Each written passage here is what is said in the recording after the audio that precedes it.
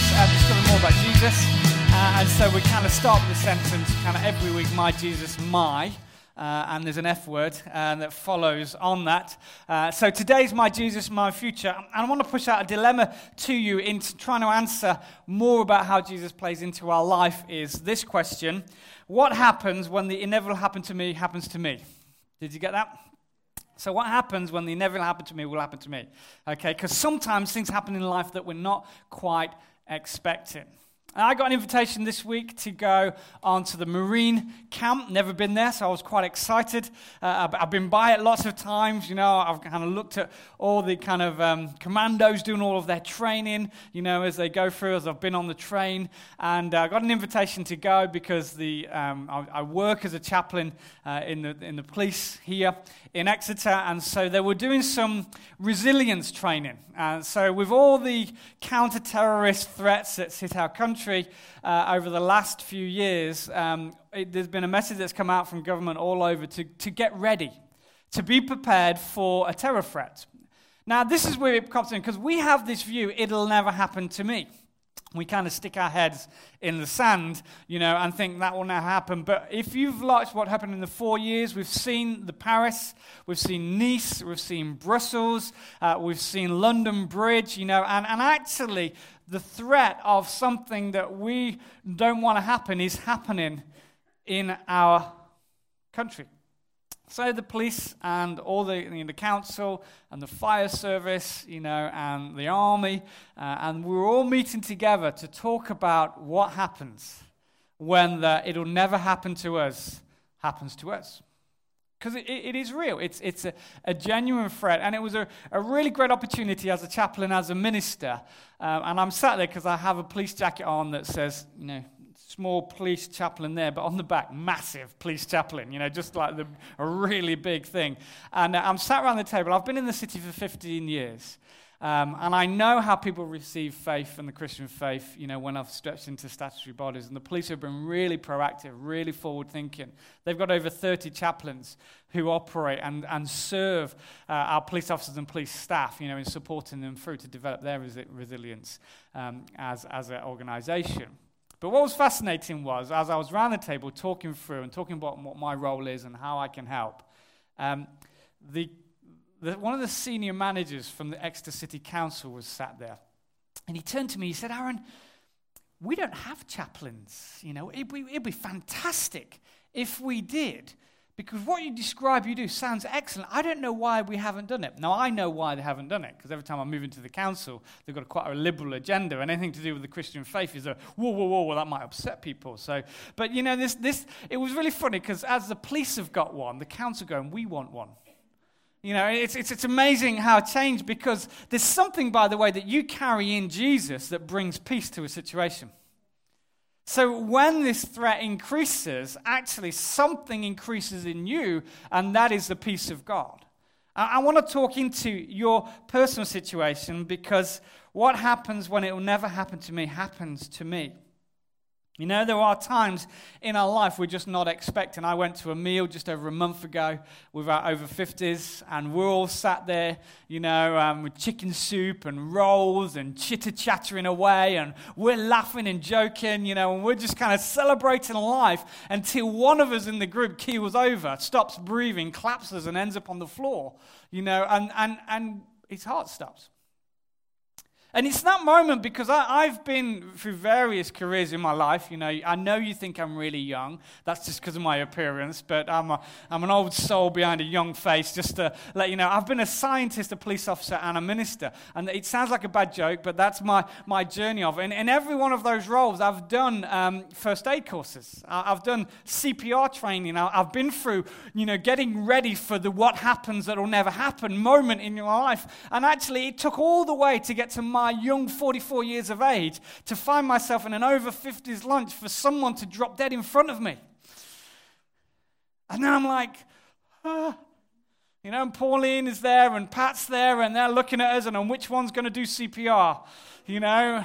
So they made the decision, you look the strongest, Aaron, you better do that. And in we go, you know, the sleeves are rolled up, and we go into calm but assertive mode.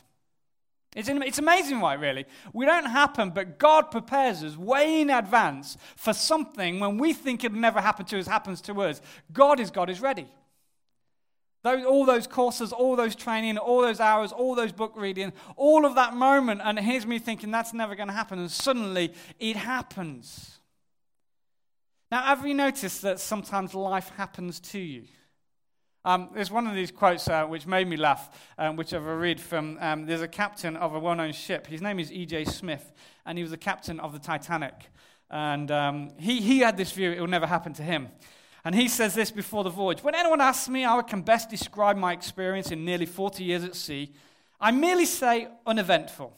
Of course, there have been winter gales and storms and fog and the like, but in all my experience, I have never been in any accident of any sort worth speaking about. I've seen but one vessel in distress in all my years. I never saw a wreck and never have been wrecked, nor was I ever in any predicament that threatened to end in disaster of any sort. That was the captain that was in charge of the ship. He had this in life that it'll never happen. But it did. It became one of our greatest tragedies that we look over history, of such an awful thing. It was doomed and deemed the invincible ship, the unsinkable. And it sank. Sometimes in our life, we feel we're okay. We feel we're doing well. We feel we're strong. And then we get the phone call. We have friends. I don't know if you've ever walked a journey with a friend who's had a diagnosis of a serious illness. Or it could be a family member. I don't know if you ever sat with somebody who's had dementia and the person that you knew slowly disappears into a person that you don't know. The grief, the challenge. You see, you watch it on the news, you watch TV programs and dramas that portray all of this happening in front of you, and we have this in ourselves. It won't happen to us. What happens when the boss calls you in and says, just to let you know, the economy's not been as kind of what we expected, and we're going to have to make some cutbacks, and it might not be you, but just to let you know, it could be you that could lose their job over the next, and a lot of us over the last few years have probably had some form of conversation. We've often possibly, in our journey, looked back over our lives and had relationships where something's happened and people have sat down and said, I just don't love you anymore. I just need to walk out of this. And whether that's a close, intimate relationship, whether that's a brother to sister relationship, whether that's a mum to dad, whether that's distant cousins or whether it's friends, you understand that sometimes things change in our life. We really struggle when things start to change in our life. I just kind of want to say, because when we face uncertainty, just to give you a little bit about your brain, in our creation and our design, compared to all of the species on the planet, you won't know this, or some of you may, but we have quite a big cortex, all right?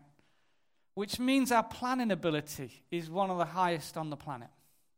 Our ability to plan and to work through. Now, in normal life, normal job, normal circumstances, we are just planning. We are just processing. And we like that. We like to organize. We like to think. But when uncertainty comes up in our life, guess what happens to your cortex? It starts to work even faster than normal. Now, we can cope in short terms. Now, we're designed to cope and go, oh, that changes that, and that changes that, and we think, and we go for all of these processes that change. But let me tell you what happens if that's a significant period. You get fatigued. You get exhausted. Uncertainty is one of the biggest tensions and struggles in our life. So what I want to do is bring you to the point of, if you've got part of uncertainty in your life right now, this is the message is for you. If you're focusing and you're feeling in your heart and in your mind and your spirit, the whole thing is, how is this going to work out? And it affects your view of the future. It affects your long-term goals. Have you noticed when those things happen, what happens is you stop thinking about the future and you start thinking about the imminency. And you're processing the imminency all the time, and you're watching the news and you think, oh, man, and if finances are hard, you're looking, and suddenly you're processing everything in the light, and you get lost. And you lose your vision, your capacity to dream, your ability to step back, look at the big picture, and actually it's not as bad actually as I think it is, and we get this minutiae focus and our cortex is going crazy. And it's real, by the way, because I can tell you, every single one of you is going to have this moment in your life at some stage. If you're not, you're going to be like the first picture I showed you with the guy with the head in the sand going, oh, no, I'm fine. If you can keep your head while everybody is losing theirs, it's probably because you don't know what's going on. There is a time that actually I'm not going to know what's going on. I'm just going to stick my head in the sand, and that's going to go away. Let me tell you, if that is your attitude to debt, that is not going to go away. If that's your attitude to a poor, bad relationship, that is not going to go away. If that's your attitude to a diagnosis, it is not going to go away. But we can't cope because our process is in. Wouldn't it be great if God spoke into that topic? Wouldn't it be good if Jesus came into our life and said, do you know what? I know exactly what you're going through. I know exactly how to lead you through this time of uncertainty. Well, do you know what the great news of today is? You know what the great news of Jesus is? That Jesus has an answer for that situation. I want to throw you into the Bible to where we can find the answer to that. So if you turn to your Bible to John chapter 14. It's a really well-known piece of the Bible, and it's often you'll find if you go to a funeral, this will be read. But it's not for funerals. It's for the living, by the way. This is for those of us who are going through life and those who are going through uncertain times that Jesus wants to speak. John 14, verse 1-3 says, "Let not your heart be troubled. In my Father's house are many mansions. If it were not so, I would have told you. I go to prepare a place for you. And if I go to prepare a place for you, I will come again and I will receive you to me. For that's where I am, there you may be also," right? Now, if you're brand new in, you're going, I have got no idea what you've just said. So I want to help you by giving the story and the context of that conversation. This is Jesus talking. This is Jesus talking around a meal table, what we know as an event called the Last Supper. John, the gospel that you've just written to, he's the writer.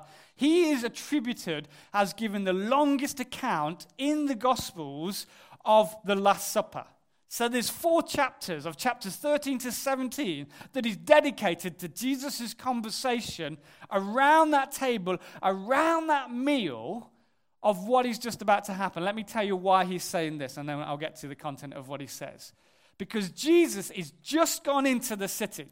He's been to Bethany, he's had his feet anointed, he knows that within the next few hours of his life, he's going to get arrested and tortured and crucified, and he knows that.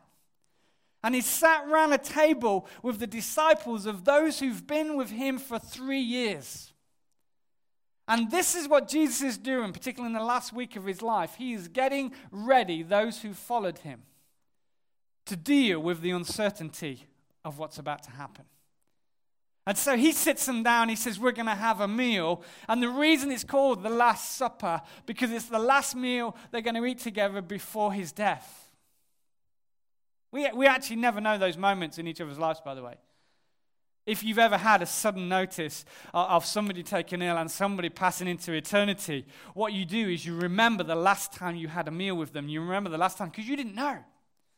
The truth is, any one of us could have that this morning. We could walk out of this room. We just don't know our days. We don't know our impacts, and it changes everything. But Jesus knows. Jesus knows the future. He knows his journey. He knows what's going to happen. He says, I'm going to get you ready. So if you want to read John 13 to John 17, the whole theme of that is get ready, guys. I want to get you ready. Because what you're about to face is just going to be really challenging for you. I want to pause if I can just a moment because I want you to understand this. I love this about Jesus. I love this about Jesus, but every uncertain period of my life, Jesus gets me ready. That doesn't mean the period of uncertainty is pleasant. It doesn't mean that the sun is shining, because sometimes it's dark, sometimes it's challenging, and sometimes I don't know what is going on in my thoughts or in the situation that is. But last year was one of those years. You know what the word of the Lord was? Because a lot of people came up and shared what they felt was God saying. One thing stuck out to me the most that God spoke to me direct in my heart, was this: I will bring you through this. So every day I had this word of God that before I had a cancer diagnosis, Jesus said to me, I will bring you through this. So when I'm sat with the consultant, and he's going, and it's bad news, and he's pointing out this, I have got Jesus sat there next to me looking and saying, I will bring you through this. So when you ask, how did you do it? That's how I did it. Because I have Jesus sat next to me in a consultation room who doesn't speak into my fears, he speaks into my future. I will bring you through this. Because he is preparing, and he sits around a meal, he brings all his disciples to go, guys, get ready for this uncertain future. Do not let your hearts be troubled. That's how he starts. It will never happen to me, it's just about to happen to you. Guys. They're all certain away, if it's men, by the way, and you've put food in front of men, all they're thinking about is food. Is that true, isn't it? It's a complete distraction. They're off there eating their McDonald's, and Jesus says, I need to tell you something, guys. Just put your McDonald's down for a moment. Don't let your hearts be troubled. So just as a sideline, by the way, I like studying the Bible. You can discover these kind of side tangents, and I'm just going to take you on briefly. Jesus is troubled 3 times in his life mentioned in Scripture. And this is fascinating about Jesus. Number 1, it's when he was betrayed. Number 2, it's when he was ready to go to be hung on the cross. The anticipation of his death. In the manner of his death, he was troubled. And number 3, it's the death of a friend, Lazarus. That's when the Bible says those things. Now, I love this really, because what troubles Jesus?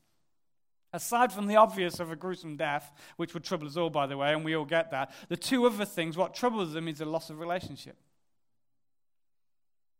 How many of you can identify with a loss of relationship?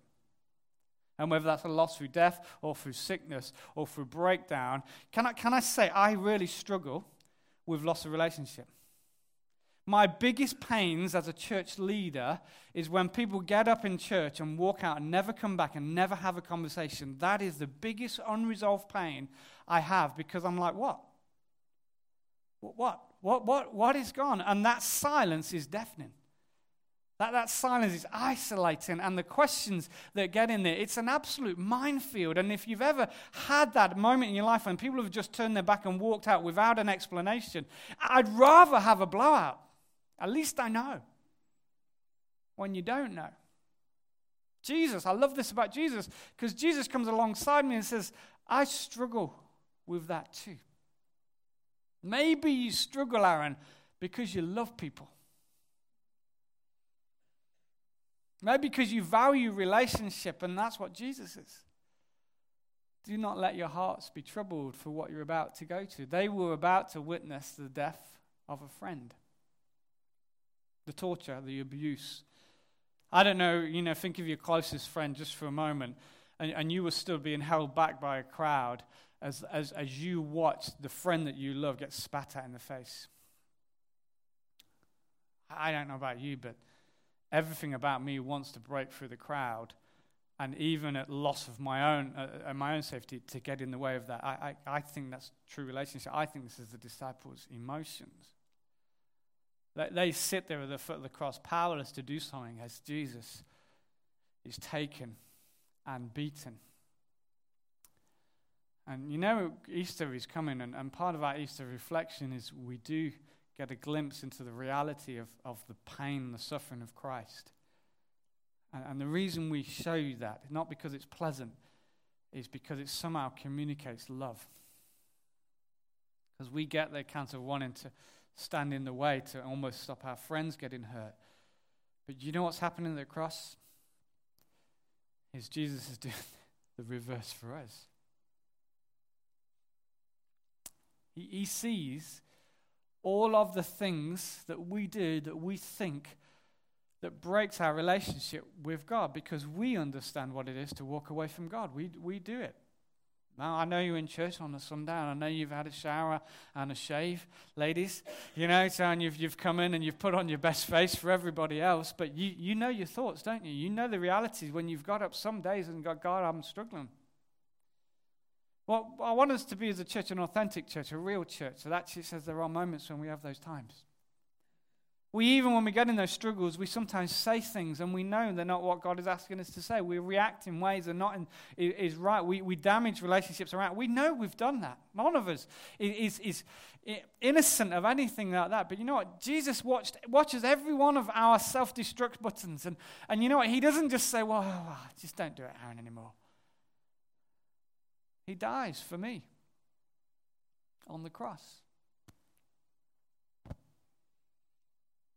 And he gives his life. And he opens up a path by which I can be forgiven. All of my faults, all of my failings were laid on the Son of God. That's why he came. That's his mission, by the way. And Jesus, I love this about Jesus because he sets up. Say, guys, you're about to watch me die. I don't want you to be troubled. And this is what's really key, by the way, in times of uncertainty. One, that Jesus has a plan. And number two, he's prepared for it. He's preparing you. I've got a solution here. I'm going to go away for a little while. And this is about, but I'm going to come back again. We believe as Christians that Jesus went to the cross and he died, and on the third day he rose again. And he went up to heaven where he is now. The Bible describes him as interceding for us. Every day, every moment of your life, Jesus is praying for you. Whatever uncertainty that you have, Jesus is praying right now. I don't know if you, when you go through oscillating times, but we think we're alone. Anybody know that? It's just me here, isn't it? And people go, oh yeah, I know what you're feeling. And your thought is, no, you don't. We isolate ourselves too quickly, really quickly. It's just me on my own. You're not on your own because Jesus knows exactly. He's right there. He's on his knees. He's praying to the Father for that particular need. And so it might be uncertain for you. It's not uncertain for God. And he's right in the middle of that place. And he says this, I have a plan. I've prepared you for this moment. Your resilience, by the way, your ability to bounce back is stronger than you know. I've got a plan, and I'm preparing you for this journey because he was growing. That growth for the followers of Jesus turned them into incredible men of God who carried Jesus. And he says this, I will not leave you orphans. I will not abandon you. I will not leave you alone. And I want to tell you, you're not alone in your problem right now because Jesus says, I'm right here, I'm praying for you. And then he says this, the second coming of Christ means I am coming back. Christians believe in the visible, in the physical return of Jesus. It's a really crazy idea, by the way. You know, in the lateral, how can a man die, by the way? If you can believe that Jesus can be raised from the dead, you can believe that he can come back again. Just to let you know, because that's quite a big stretch in our rational mind to go, somebody can die, right? And God can raise him from the dead. That's what Christians believe, and that's what Jesus did. He's alive, victorious. And then he goes up in the same way. You know the disciples, when they see the ascension, and they're all on the hill, and Jesus goes up to heaven, and they're all looking, going, he's gone. You know, and is this what he meant when he was getting ready to say he's gone? And the angel said, in the same way you see him go, he's going to come back again.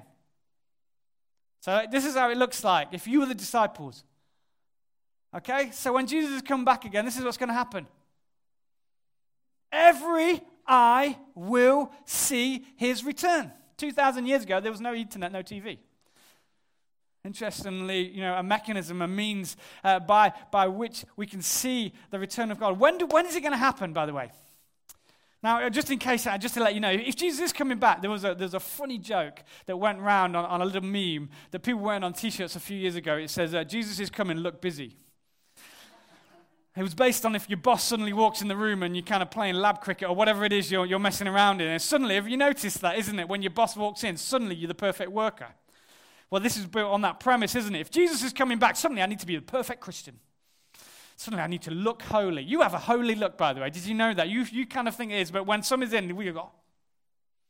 We know this because we are children, right? Because children develop this holy look, isn't it? And they don't normally have it until they're doing something wrong. And you're holy, you look more holy the more you're doing wrong. Did you know that? Oh no.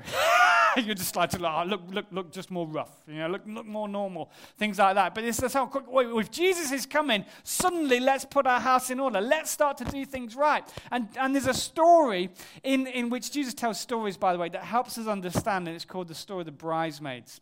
If you've got your Bibles, turn to Matthew 25. Because if Jesus is coming back, what do we do about that? This story helps us with what we do. The kingdom of heaven will be like 10 bridesmaids, 25 verse 1, who took their lamps, they went out to meet the bridegroom, and their lamps to meet the bridegroom, and 5 of them were foolish, and 5 were wise. By the way, just on Jesus' stories, when he tells you 2 camps, it's all about getting you to choose and identify which camp you're in or which one you want to be. It's all about getting you into the story so you can place yourself in. The 5 who were foolish didn't take enough olive oil for their lamps, but the other 5 were wise enough to take along extra oil. And when the bridegroom was delayed, they all became drowsy and they fell asleep. And at midnight they were aroused by the shout, "Look, the bridegroom's coming. Come out and meet him." And all the bridesmaids got up. They prepared their lamps. And then the 5 foolish ones asked the others, "Please give some of your oil because our lamps are going out." But the others replied, "Well, we don't have enough for all of us. Go to the shop and buy some for yourselves." But while they were gone to buy oil, the bridegroom came. And those who were ready went with him in the marriage feast, and the door was locked. And later, when the other 5 bridesmaids returned, they stood outside going, "Lord, Lord, open the door for us." But he called back, "Believe me, I don't know you. So you too must keep watch, for you do not know the day or the hour of my return."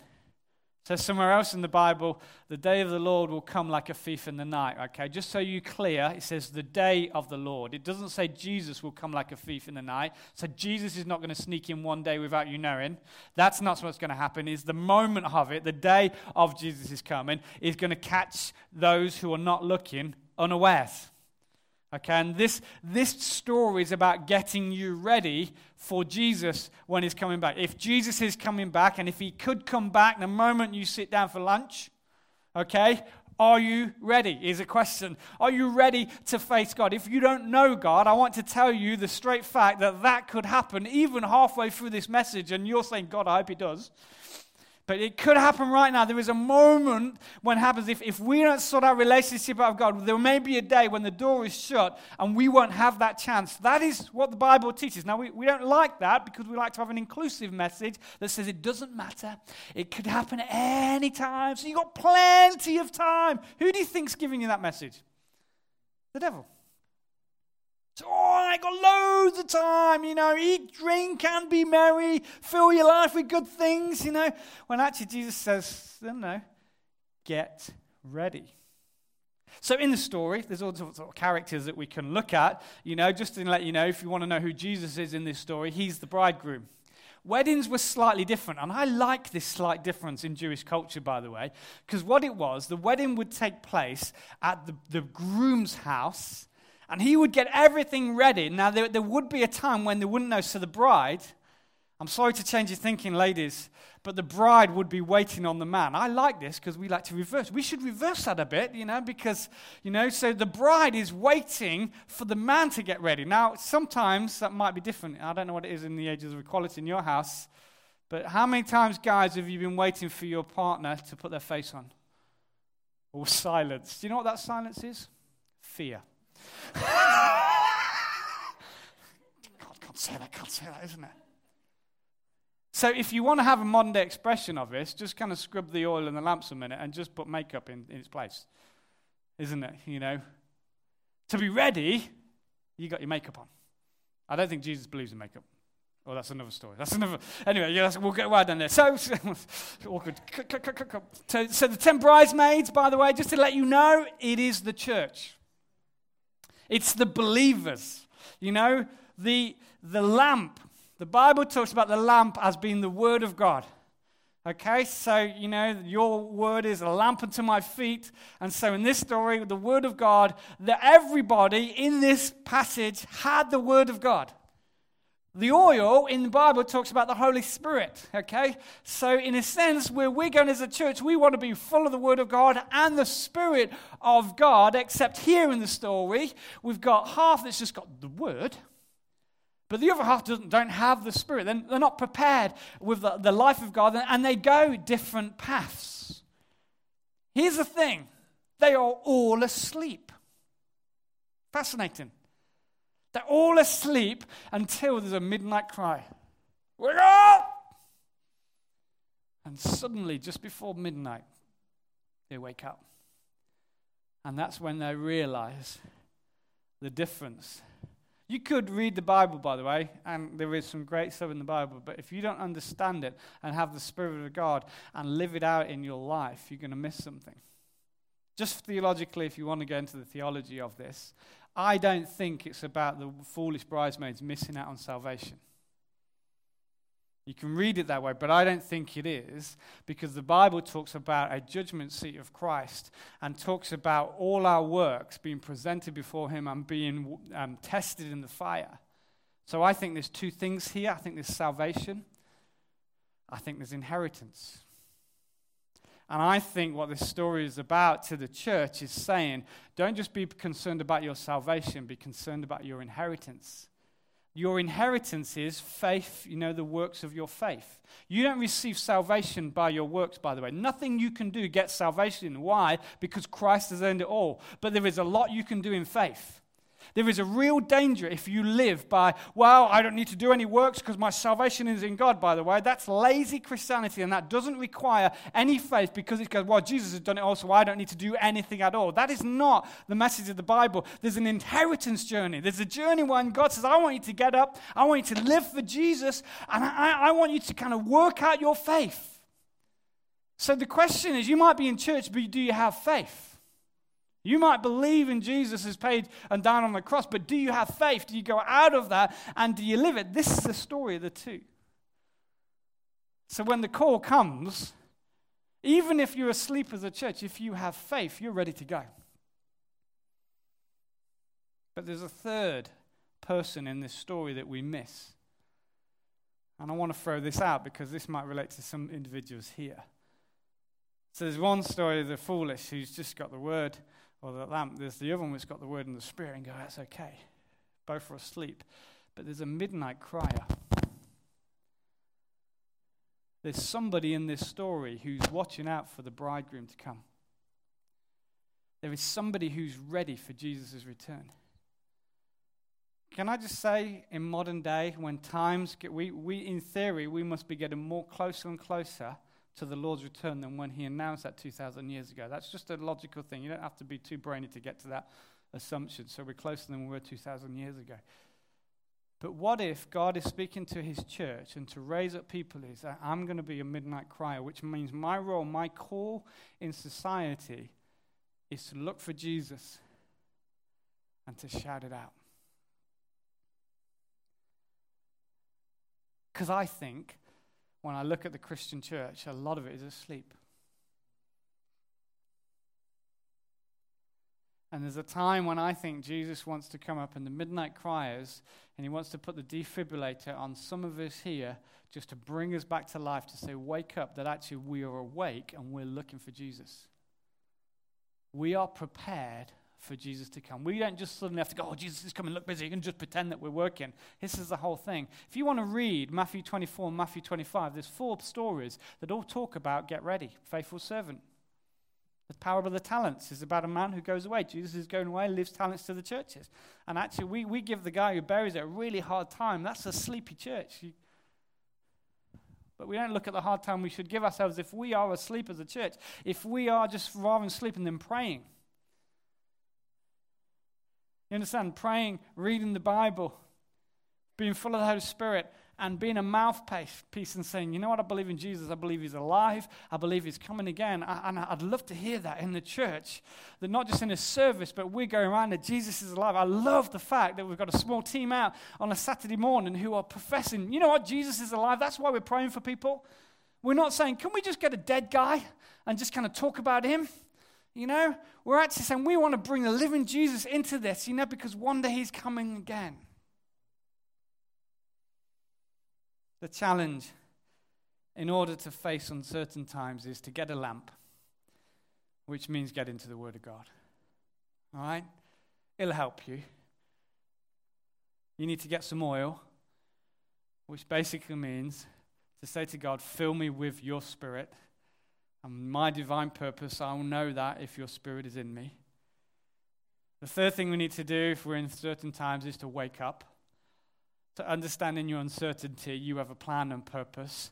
Don't be drowsy. Don't be asleep during this season. In fact, this circumstance that's uncertain for you is waking you up.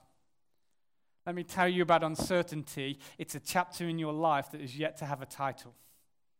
That's where you're on right now. So God puts you through a chapter. He gives you a title afterwards. When you're writing it in your life, He is writing an incredible chapter of what you're in that is so great that in a time of uncertainty, you knew God had a plan through that. Look for Jesus in your place of uncertainty. Where are you in this place? Where are you in this waiting room right now? Lynette, I can tell you a real incredible story. As when I was hooked up to the machine, receiving chemotherapy drugs, sat there, I'm chatting to a lot of people, and as my eye looks up, somebody walks into the room absolutely bewildered and looking like they're burst into tears. It's Lynette's dad. 3 minutes before, he'd just been told that his wife has cancer. That journey is walked through, and she's gone into eternity in that process. In what I was doing, I stood up. I took hold of my drugs on my bag, which was on a stand. I wandered across. I wheeled it off, making sure I wasn't tripping over wires. And I said, "Are you okay? Do you want to just spend some time?" Now, here's the thing. That's a divine timing and plan of appointment. You know what? God, even in rooms like that of life, puts you there because your situation speaks to somebody else's story. He came over me at the funeral, which we shared. We have a connection because of that moment. You know what our connection is? It's Jesus. He loves Jesus. Jesus loves him. Jesus loves me. And you know what Jesus does is you guys just need to get together for this moment of your life. Your times of uncertainty can be times of certainty to others. We don't realize if we put Jesus in the room what he's able to do. I want to finish with this, so if I can pull the band up. Somewhere have to land if Jesus is our future. A cold winter's day fits the story, by the way. I wrote this before it snowed, so I quite like kind of. An old man walks out to the frozen lake. He cuts a hole in the ice and he drops in his fishing line. He was there for almost an hour, and without even a nibble, a young boy walks onto the ice. He cuts a hole in the ice not far from him. The young boy drops his fishing line in, and minutes later, he hooks a huge fish. Well, the old man couldn't believe his eyes, but chalked it up to just plain luck, and shortly after, the young boy pulls out another huge fish. Well, the young boy kept catching fish after fish, and finally, the old man couldn't take it any longer. "Son, I've been here for over an hour without even a nibble, and you've been here for a few minutes, and you've caught half a dozen fish. How do you do it?" The boy responded, "Roo raff, roo reap, roo rums." "Pardon? What was that?" The old man, again the boy asked, "Roo raff, roo reap, rums ram." He said, "Well, I can't understand the word you're saying." The boy spit the contents of his mouth into his hands and said, "You have to keep the worms warm."